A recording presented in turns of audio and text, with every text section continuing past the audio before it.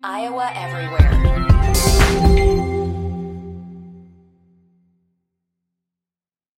Hey guys, it's Chris Williams here on your Sunday, September 4th. And I got fired up about two things today. One, John Miller's reaction podcast was phenomenal. If you go and listen to that from Iowa's, I'm calling it Slobber Knocker. Don't want to offend you Hawkeye fans. That's what it was, right? You're a Cyclone fan probably if you're listening to this. And this has turned out exactly what I wanted from, I think, the best football analyst in our state. Anytime I want to really dig into something, I always call my friend Ben Bruns. He's a better man than he is an analyst. I'm so happy to have him be a part of our team to get this thing started here at Iowa Everywhere.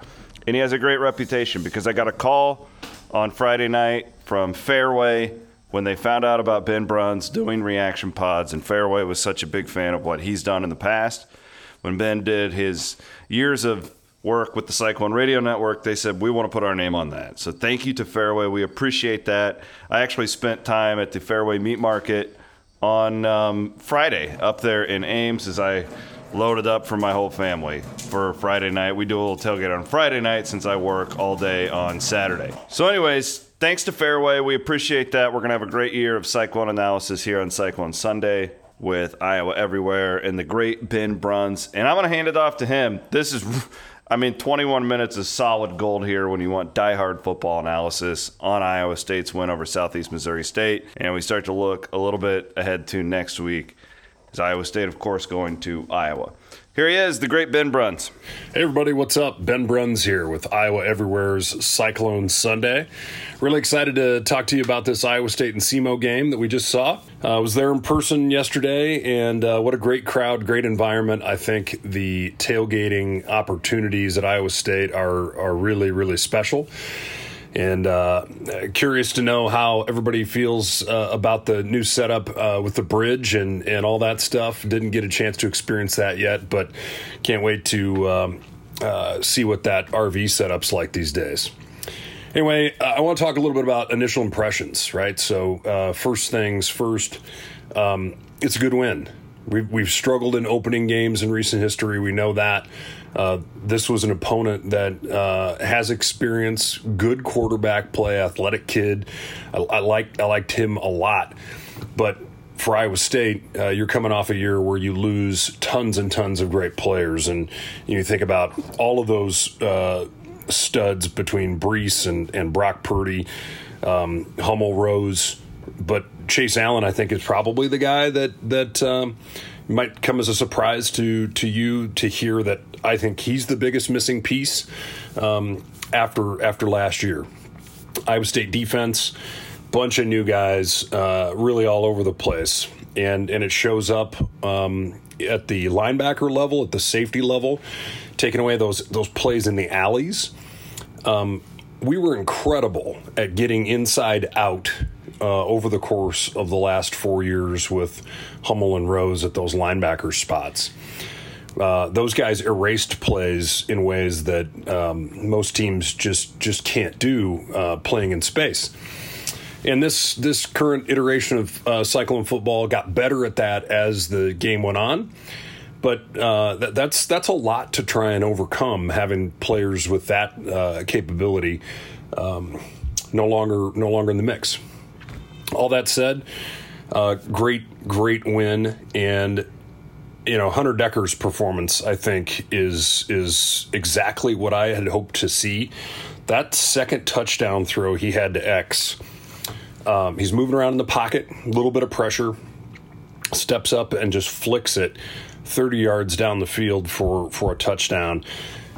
Decker's made great decisions throughout the game. And, even the pick that he threw, he was looking at that guy for he was locked onto the receiver, so it makes it easier for a corner to maybe bait it or just play it off a little bit. But that was a great play by that kid. It's not like Hunter Decker's had a bad throw. You could throw it more to the outside, make it a little harder to come back on like that. You could look it off another way. But it's a really, really nice play by the SEMO corner. I think for me, getting a win in this setting is such a big deal. And, to just have a little bit of adversity at the end of the first half and come out in the second half. One of the things we're going to talk about on this segment is how do we make halftime adjustments? And I'm going to tell you, I believe that the halftime adjustment for Matt Campbell and staff was we're going to come out in the second half, we're going to run the football. I mentioned Chase Allen at the open. The tight end position right now is the place where Iowa State is looking for somebody to step into that role the same way that Chase did for years. And what Chase Allen did so well, and he had some great catches in his career, but Chase would make blocking in space on the move. He would get the right blocking angle and the right leverage. And these Iowa State tight ends still trying to figure that out a little bit. And Chase is a big physical guy, and it's why his skills have allowed him to succeed in his career at Iowa State and also have some opportunity beyond. Still looking for that guy right now. And Easton Dean played a ton in the game, I think blocking angles are the key to his success in the future. I really liked Tyler Moore at the end of the game. Got after it a ton, was physical. You think about Haneke's catch. That was a nice catch. He had some good blocks too. So young room, inexperienced room, guys who are going to grow into positions and play good football in the future. The other thing that I think is really important as we look at this segment going forward is there's always a turning point in every game. And usually those things come when nobody has the momentum in the third, fourth quarter. In this case, that turning point, in my opinion, came really early. Iowa State forced a turnover on downs with SEMO driving in the first quarter after an 8-minute drive, which I think most of us were pretty surprised by. But nice work by that group, working the ball around, taking what Iowa State was giving them.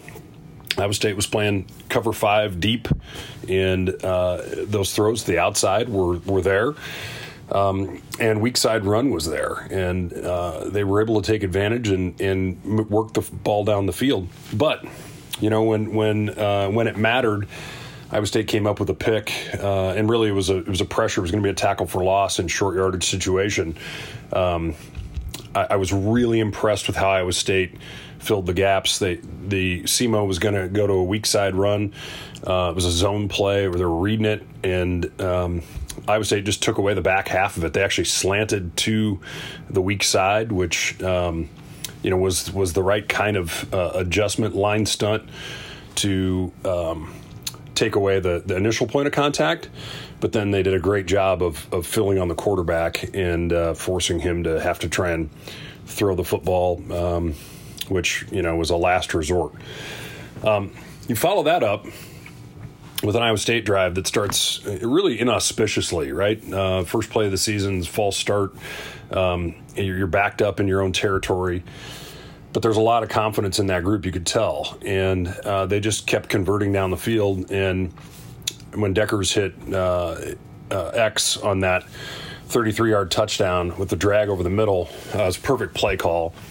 And awesome execution. Good job by the wide receivers having space down the field to make sure that he got in the end zone. And there was never a shot at that point, right? If SEMO goes in and scores right away, and then Iowa State comes back and doesn't convert that fourth down on the other end of the field, you don't know what happens, right? But instead, Iowa State comes back and converts their fourth down for a touchdown. And you've got a 7-0 lead, and all is right in the world. Really, you all come here for the O-line analysis. I can tell you that I'm going to do a Big Man of the Game award, and that could go to either offensive or defensive players. And I thought the D-line did an okay job in this game. They're growing. There's some guys that have played there. Obviously, you got a total stud. Will McDonald didn't play a ton in the game, which makes sense. He had some game-changing plays, but guys like Isaiah Lee, Will McDonald have played a lot. But there were some other young guys that I saw get a chance to play.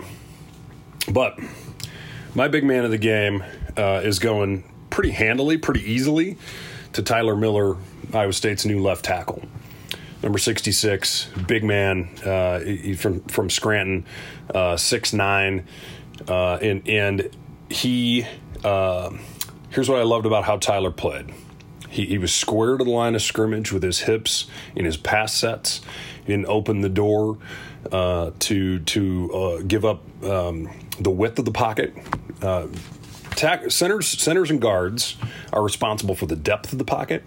Tackles are responsible for the width of the pocket. And Tyler is long. He's athletic. He's supple. He can bend. And what you saw him do is keep his hips square when the pass rush came. Now, he's going to play against a whole bunch of guys that are better than the ones that he just played against.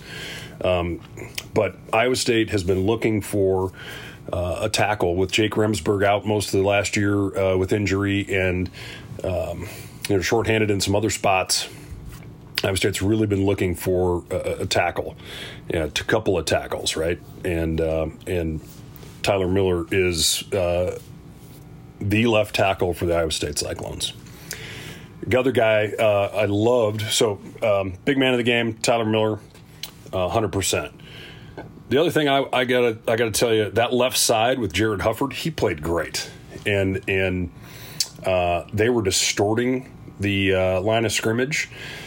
Whenever you block any kind of a zone scheme, you're looking to try and get distortion in different levels of the defense, because as everybody's taking the same step, they're all going the same direction at the snap of the ball. If you're running the ball to the right, you're all going to the right. If you're running the ball to the left, you're all going to the left.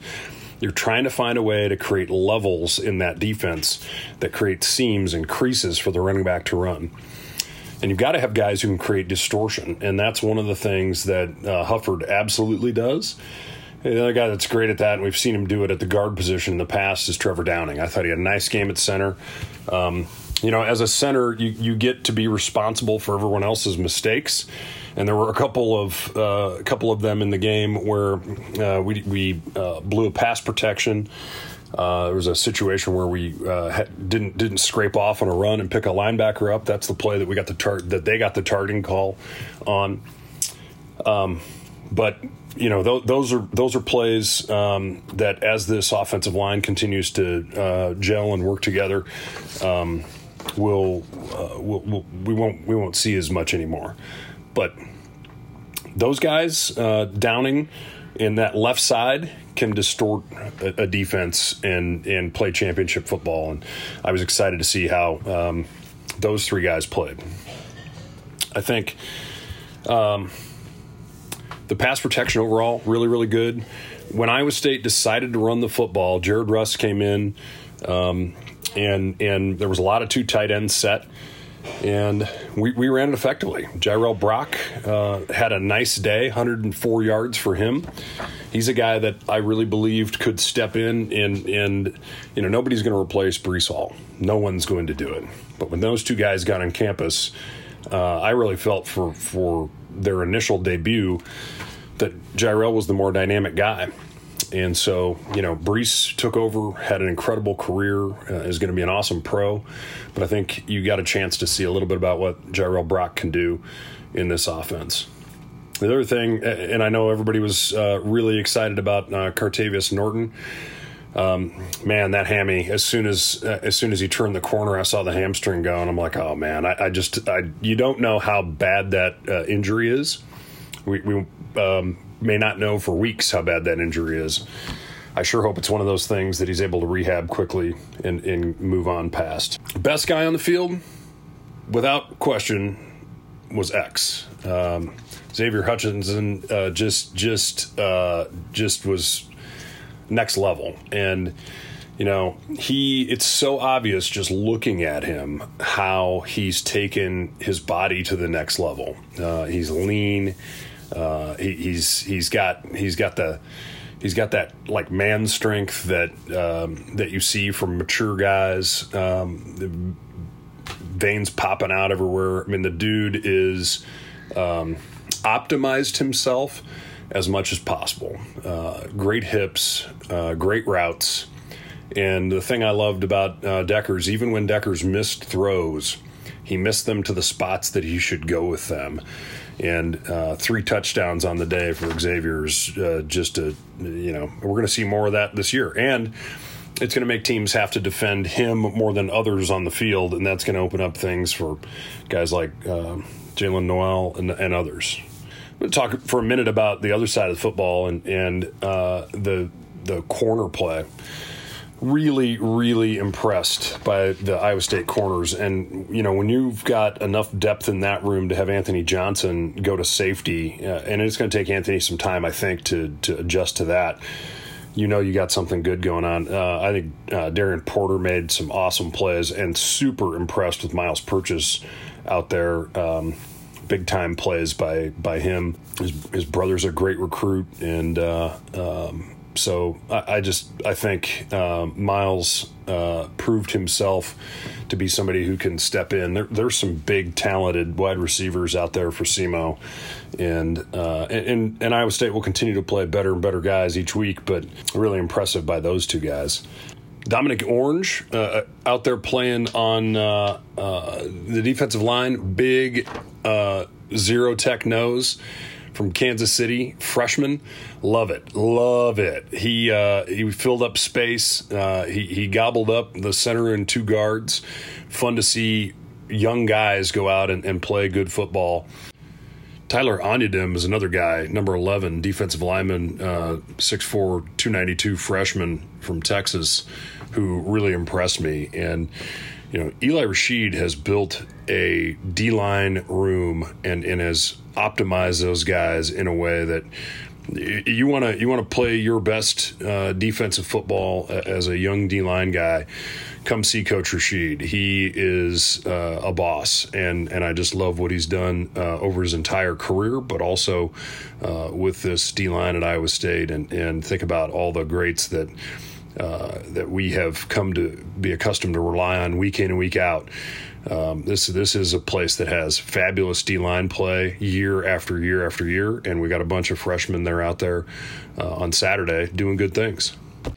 The other place we got a bunch of young guys that are going to do good things is the O-line, and to have a chance to see Tyler Morrow, number 50, a true tackle at 6'7", 286 from Davenport, really highly recruited kid out there, along with Brady Peterson from Ankeny and a number of other good young guys, is really exciting. And those guys are going to continue to develop and learn how to play great football under Matt Campbell.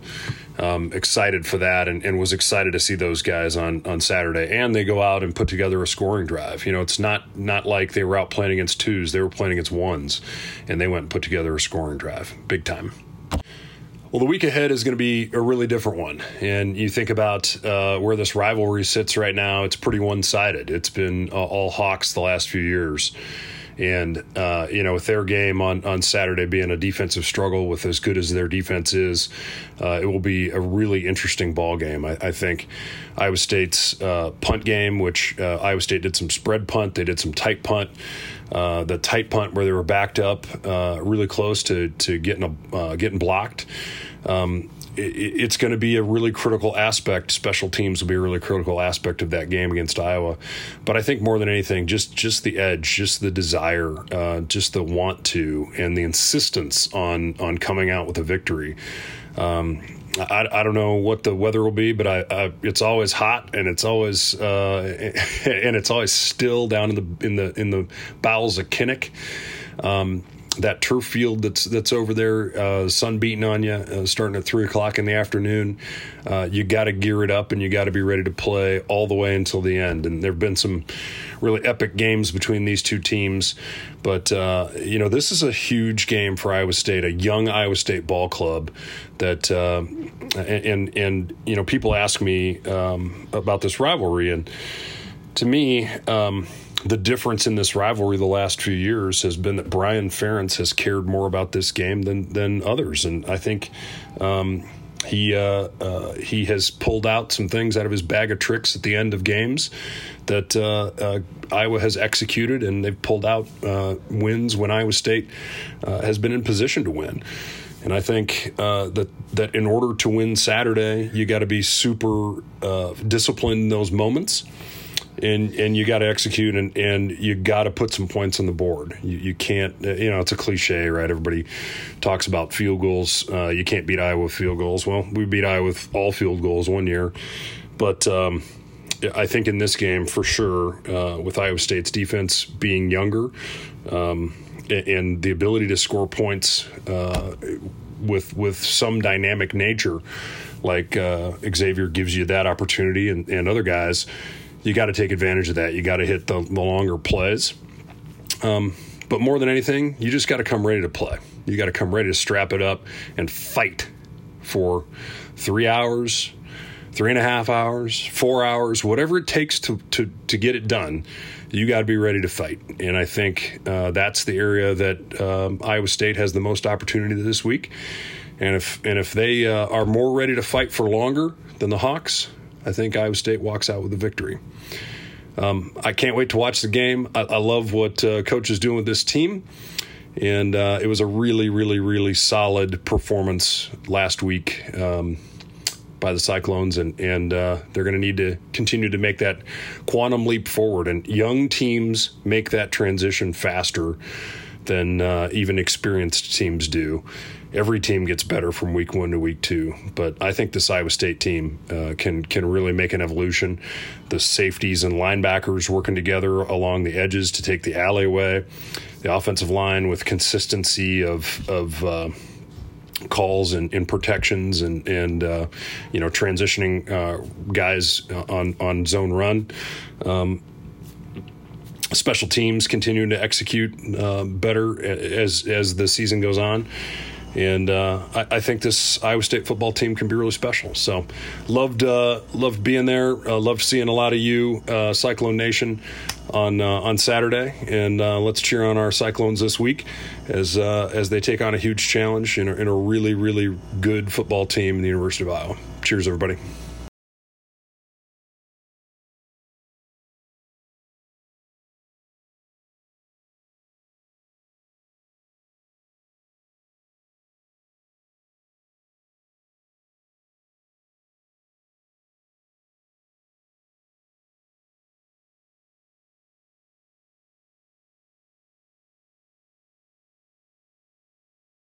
Iowa Everywhere.